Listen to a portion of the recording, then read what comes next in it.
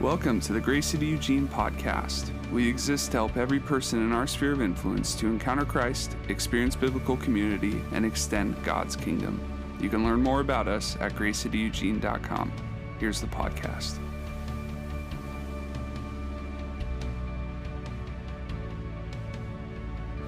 If you haven't been with us, we have been in a sermon series called Misquoted. And what we've been doing is we've been looking at Bible verses or maybe concepts that are attributed to the Bible that are misused, misquoted, maybe abused in some cases. Some of these things can actually be toxic and create division in the church. Some of them are just discipleship issues where you end up following the wrong thing because you have a misunderstanding about what God actually says. And we started out the first week talking about fool's gold, how there's things out there that look all shiny and nice, but really it's just fool's gold. And the reality is we need to be seeking wisdom and biblical truth as we look at the scriptures, as we look at how to live our lives following Jesus. And then the next 2 weeks, we talked about a couple verses that are misquoted that maybe you don't hear about them a ton, but over the last couple years, they've really become bigger things and they can become really divisive. We talked about the fact that 2 Chronicles 7:14 is not about the United States. It's not a prophetic word for the United States. If you want to know more about that, go listen to the recording. Then we talked about 1 Corinthians and women's role in the church. We tackled that one and the misunderstanding of that. And then we're kind of pivoting into some more of the discipleship issues. So last week, we talked about the misquoting of do not judge, how we can just kind of use that as a stiff arm from accountability and discipleship, like, hey, don't judge, man, and it just keeps everyone at an arm's length that actually cares for you and would desire to call you higher to becoming a disciple of Jesus and looking more like him in this world. That was last week's. And then next week, y'all are going to get to hear from Pastor Casey. But wait, I thought Casey's on the mission team. He is. So you got to show up next week to see how we're going to make that happen. I mean, y'all are seeing all the technology that's coming out. You got holographic technology. You got AI. We don't even know how it's going to, well, we know, but you don't yet. So be here so you can see how Pastor Casey is going to preach out of 1 Corinthians 10 next week. And then the final week, we will wrap it all up with talking about money being the root of all evil. That will be the final one. But this week, that's great, Pastor Chris. That's what we've done and what we're going to do. What about this week? Today, we're going to talk about this idea that is often attributed to being a biblical concept of following your heart. It just sounds so warm and fuzzy, doesn't it? Follow your heart. This is a creed embraced by millions of people. I'm sure you've heard people in your world and in conversations like, man, you just got to follow your heart. Just follow your heart. And I'm sure that maybe it's quiet in here because you've said it.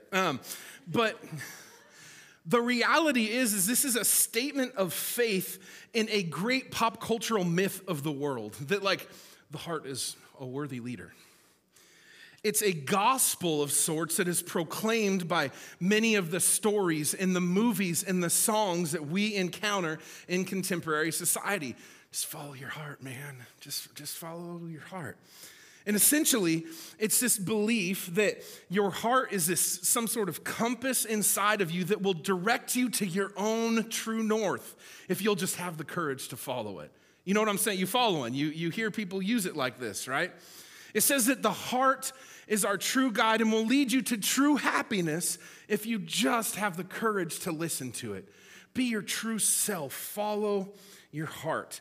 This creed functionally says that your heart will save you. That your heart will save you. There should be some red flags going up if you're a follower of Jesus when I say that. This creed tells you that your heart will save you. It can sound so simple and it can sound so beautiful and liberating, right? Like everything I need to conquer the world is contained right within, like in my heart. Like, nah, fam, that's not quite it. But the reality is for people that are lost, both in the church and outside of the church, this is a tempting false gospel to believe. It sounds really sexy. It sounds really appealing. It sounds like, yeah, that's kind of the relevant like way people go about life and society today. But we need to ask ourselves, not just does that feel good, does that sound good, but is our heart a leader that we really want to follow? Is that a leader that we really want to follow? And if we're honest with ourselves, it can seem like it is one that we want to follow until we realize that our heart has some sociopathic tendencies. Our heart isn't always the best leader. Just think about it for a moment. And please don't answer this out loud. But what does your heart tell you? What kind of things does your heart tell you? Your heart has likely said things to you that you would not wish to repeat in public. I know that mine has. My heart tells me that all of reality ought to serve my desires, that this world, that I should view it from a self-centric perspective, that it's all about me and my feelings and needs and desires. That's what my heart tells me. It likes to think the best of me and the worst of others.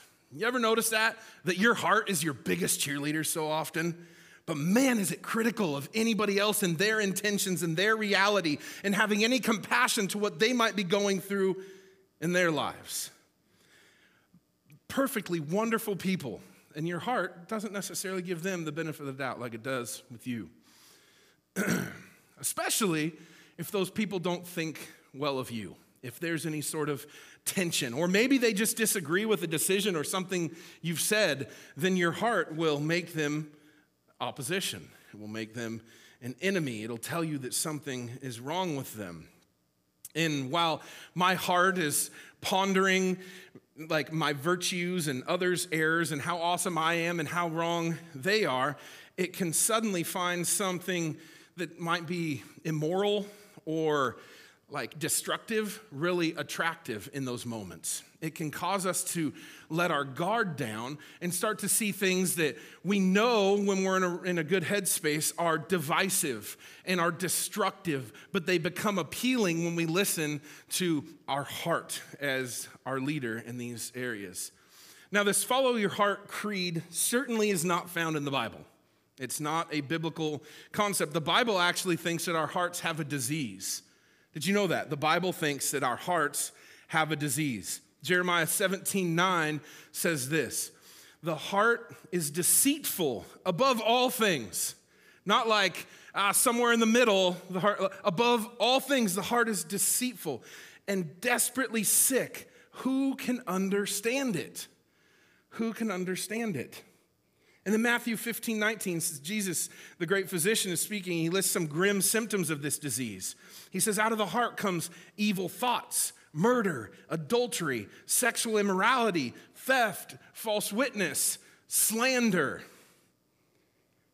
Qualifications aren't looking so good, are they? So let me ask you this, just to put it in different terms, because I know that the heart is maybe comfortable to us. But let's just suppose that you have a major, like, life-changing decision to make. You have this big decision looming, and you're looking for a counselor. You're looking to go to someone to talk to this with, to help process with. You're looking for a guide of sorts. And your friend says, hey, I know this guy or I know this gal, and like I know them. You should go to them. Here's a name. So you take that name, and this is one of the areas where I say praise God for the internet. You start searching reviews.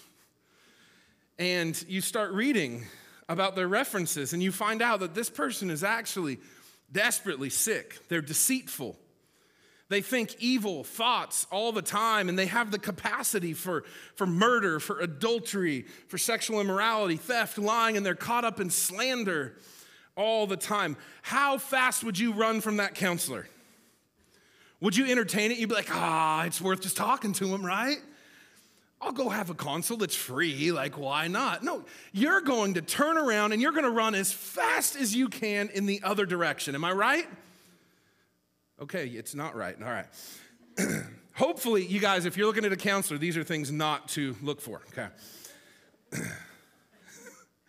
If it were me, there'd be like, not that I can move that fast anymore, but like a trail of smoke behind me as I'm running, right? Like it's going to be as fast as I can get out of there. I'm going the other way. So then why would you want to follow your heart if those are the same things that the Bible attributes to our heart? Yet we allow and invite our heart to be our guide. We allow and invite our heart to counsel us, to lead us, when that is the resume upon which it stands and is dictated by the creator of the universe.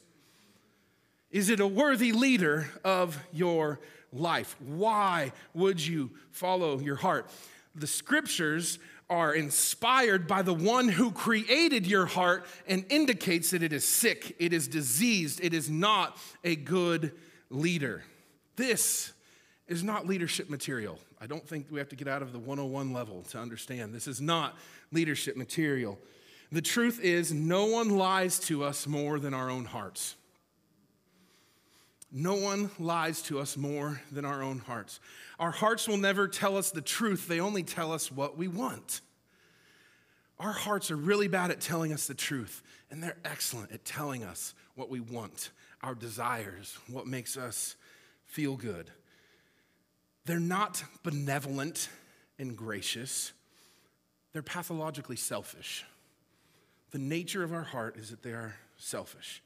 In fact, if we do what our hearts tell us to do, we will pervert and impoverish every desire, every beauty, every person, every wonder, and every joy that we see in our lives, because our hearts want to consume those things for our own self-glory and our own self-indulgence. Our hearts want us to just consume those things so that our desires are gratified, so that our needs and wants are met, and we will leave a wake of destruction behind us if we follow this quite unqualified, sick, deceitful leader.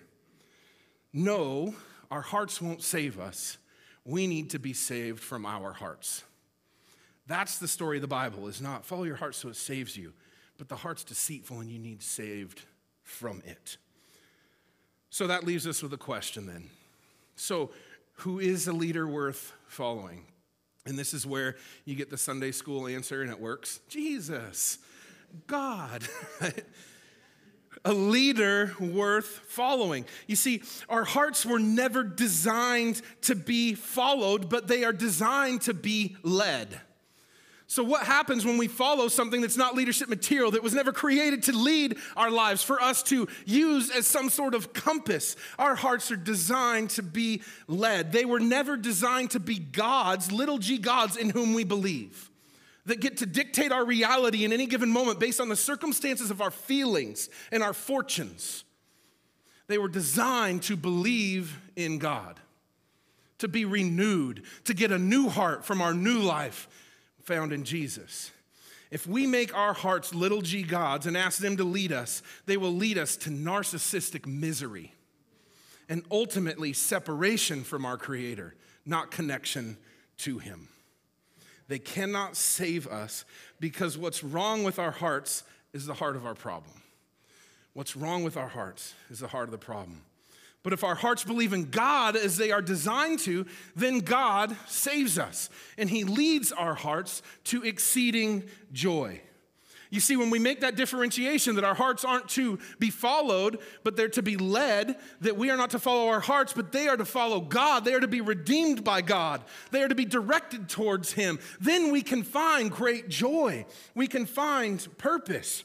Therefore, don't follow your heart. Don't believe in your heart. Direct your heart to believe in God. If there's anything you can wake up each day and say, it's that I trust and follow Jesus. In heart, I tell you, follow Him with everything we have.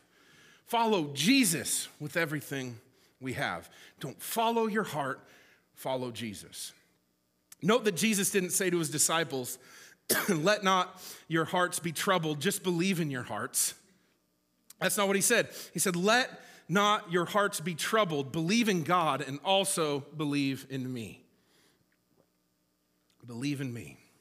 So though your heart will try to shepherd you, it'll try to lead you, do not follow it. Do not follow it. Your heart is not a shepherd. In fact, I would argue that it's a pompous sheep that, due to remaining sin, it has some wolf-like qualities. It has some wolf-like qualities. Don't follow it, and be careful even listening to it, even entertaining it. Like I mentioned earlier, if I got a counselor that's like, well, this person's got a few trials that he's in the midst of for murder and adultery, I'm not going to be like, yo, hey, wife, let's go have a free consult with this potentially murderous adulterer. That's not what I'm going to do. I'm not even going to entertain it. So why entertain the leadership of your heart, of your flesh, that God, who created it, has been very clear it's not worth following? Don't follow it. Be careful even listening to it. Remember, your heart only tells you what you want, not where you should go.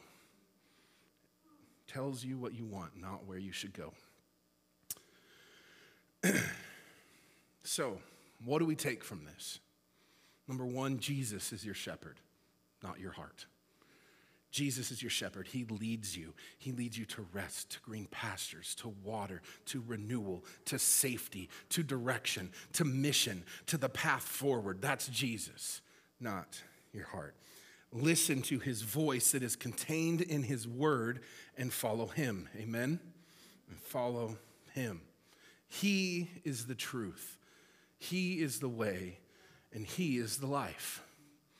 The truth is not contained within yourself. If it were, you wouldn't need saved. But the reality is, there's somebody that is a qualified leader that did come to earth to save us. When I look at what kind of qualifications do I desire in like a great leader. Now, I'm not saying I'm going to put these qualifications on anyone that can ever lead me in anything, but if I'm like the one person that I'm going to say has total allegiance to lead my life, that I will follow them wherever they call me. Some things that make that worthy to me is a victorious leader. How many people love following a victorious leader? Maybe it's just me. A faithful leader. Anybody like to follow a faithful leader? A just leader, one that is in their essence just, one that is sacrificial, one that is a servant leader, a humble leader, a leader with a mission, and a leader who loves me and is willing to show it. Those are qualifications of a leader that I will say yes, no matter what they say to. And those are the things that encompass, just some of the things, but those are things that encompass the person of Jesus Christ and what he did for each one of you in this room. So why would we say follow your heart when we have an opportunity because of the blood on the cross and the work of Jesus Christ here on earth to follow him? Why do we need any other leader besides him? No one else is qualified. Other people and other things might not challenge us as much, but you're not going to get victory. You're not going to get sacrificial leadership, servant leadership. You're not going to get a leader that loves you and is willing to show it by paying the ultimate price of giving their life to pay for what you had coming for you. That's a leader that I want to follow. Worship team, you can come back up. Jesus is the only person worth following. The only person. We're coming into another election year. I don't care if it's red or it's blue or what it is, not worth following. We align ourselves with a different kingdom. We don't align ourselves with a political party or a potential policy. If the Bible speaks to it, then we can speak to it. But our allegiance is not in any of those things. Our allegiance is in Jesus Christ and his kingdom. And oftentimes that puts us in an awkward tension in our society, doesn't it? Let's be real. Our allegiance going to Jesus can put us in awkward tensions and conversations. But I'm okay being in those awkward places when that means I'm saying yes to Jesus, who is the only faithful leader that I have ever known of. And I have given my life to follow him, declare his truth, and see people come to know him, be saved by him, redeemed by him, have a new heart because of what he does, be filled with his spirit so that we can live a life that is meaningful, on purpose, and full of joy and hope. Amen? That is a leader that I will follow. And if that's a leader that you want to follow, I would urge you, remind yourself of that every day. And then we have to ask ourselves a few questions. Okay, if I'm going to follow the leadership of this person, in what areas am I not saying yes in? Oh, Pastor, it was so fun until you went there. Gosh, conviction. If that's who is calling the shots in your life, if you're saying, I put my faith, my trust in King Jesus to be the Lord and Savior of my life, what areas are you holding white-knuckled and not giving him access to, or handing over to him, or entrusting to him? Is it your family? Is it your job? Is it your money? Is it your friends? Is it the people in your life that don't yet know Jesus as their Lord and Savior, and you just don't want to harm that relationship, so you're not willing to tell them what good news is before them that they can just receive if they would repent and put their faith in him? Is that where you're at? I want to urge you, Jesus will not lead you astray. He will finish what he starts. He is a good leader. He is a perfect leader. He is righteous. He is just, and he loves you. And you may not see an answer to your prayer tomorrow because, quite frankly, the way we view time, God doesn't view it the same way. I can't tell you how many times people are like, well, I prayed and it's been a week, Pastor, and God hasn't answered my prayer. I'm like, I'm just seeing answered prayers from 12 years ago. Buckle up, but it's worth it. It's worth it. I got to experience close family members saying yes to Jesus recently that I've been praying for 15 years. What if I would have gave up? What if I would have said, well, I've had this conversation before, I'm not gonna have it tonight, when the time presented itself? Always be ready to say yes to Jesus and his leading and the words he wants to come out of your mouth, not the actions your heart tells you to take to gratify yourself, amen? Family, there is a mission set before us. This life we live is not just about fulfilling our desires. It's not just about feeling good about ourselves and our truth and relativity. This life is about saying yes to Jesus and then everything that he tells us to do after that.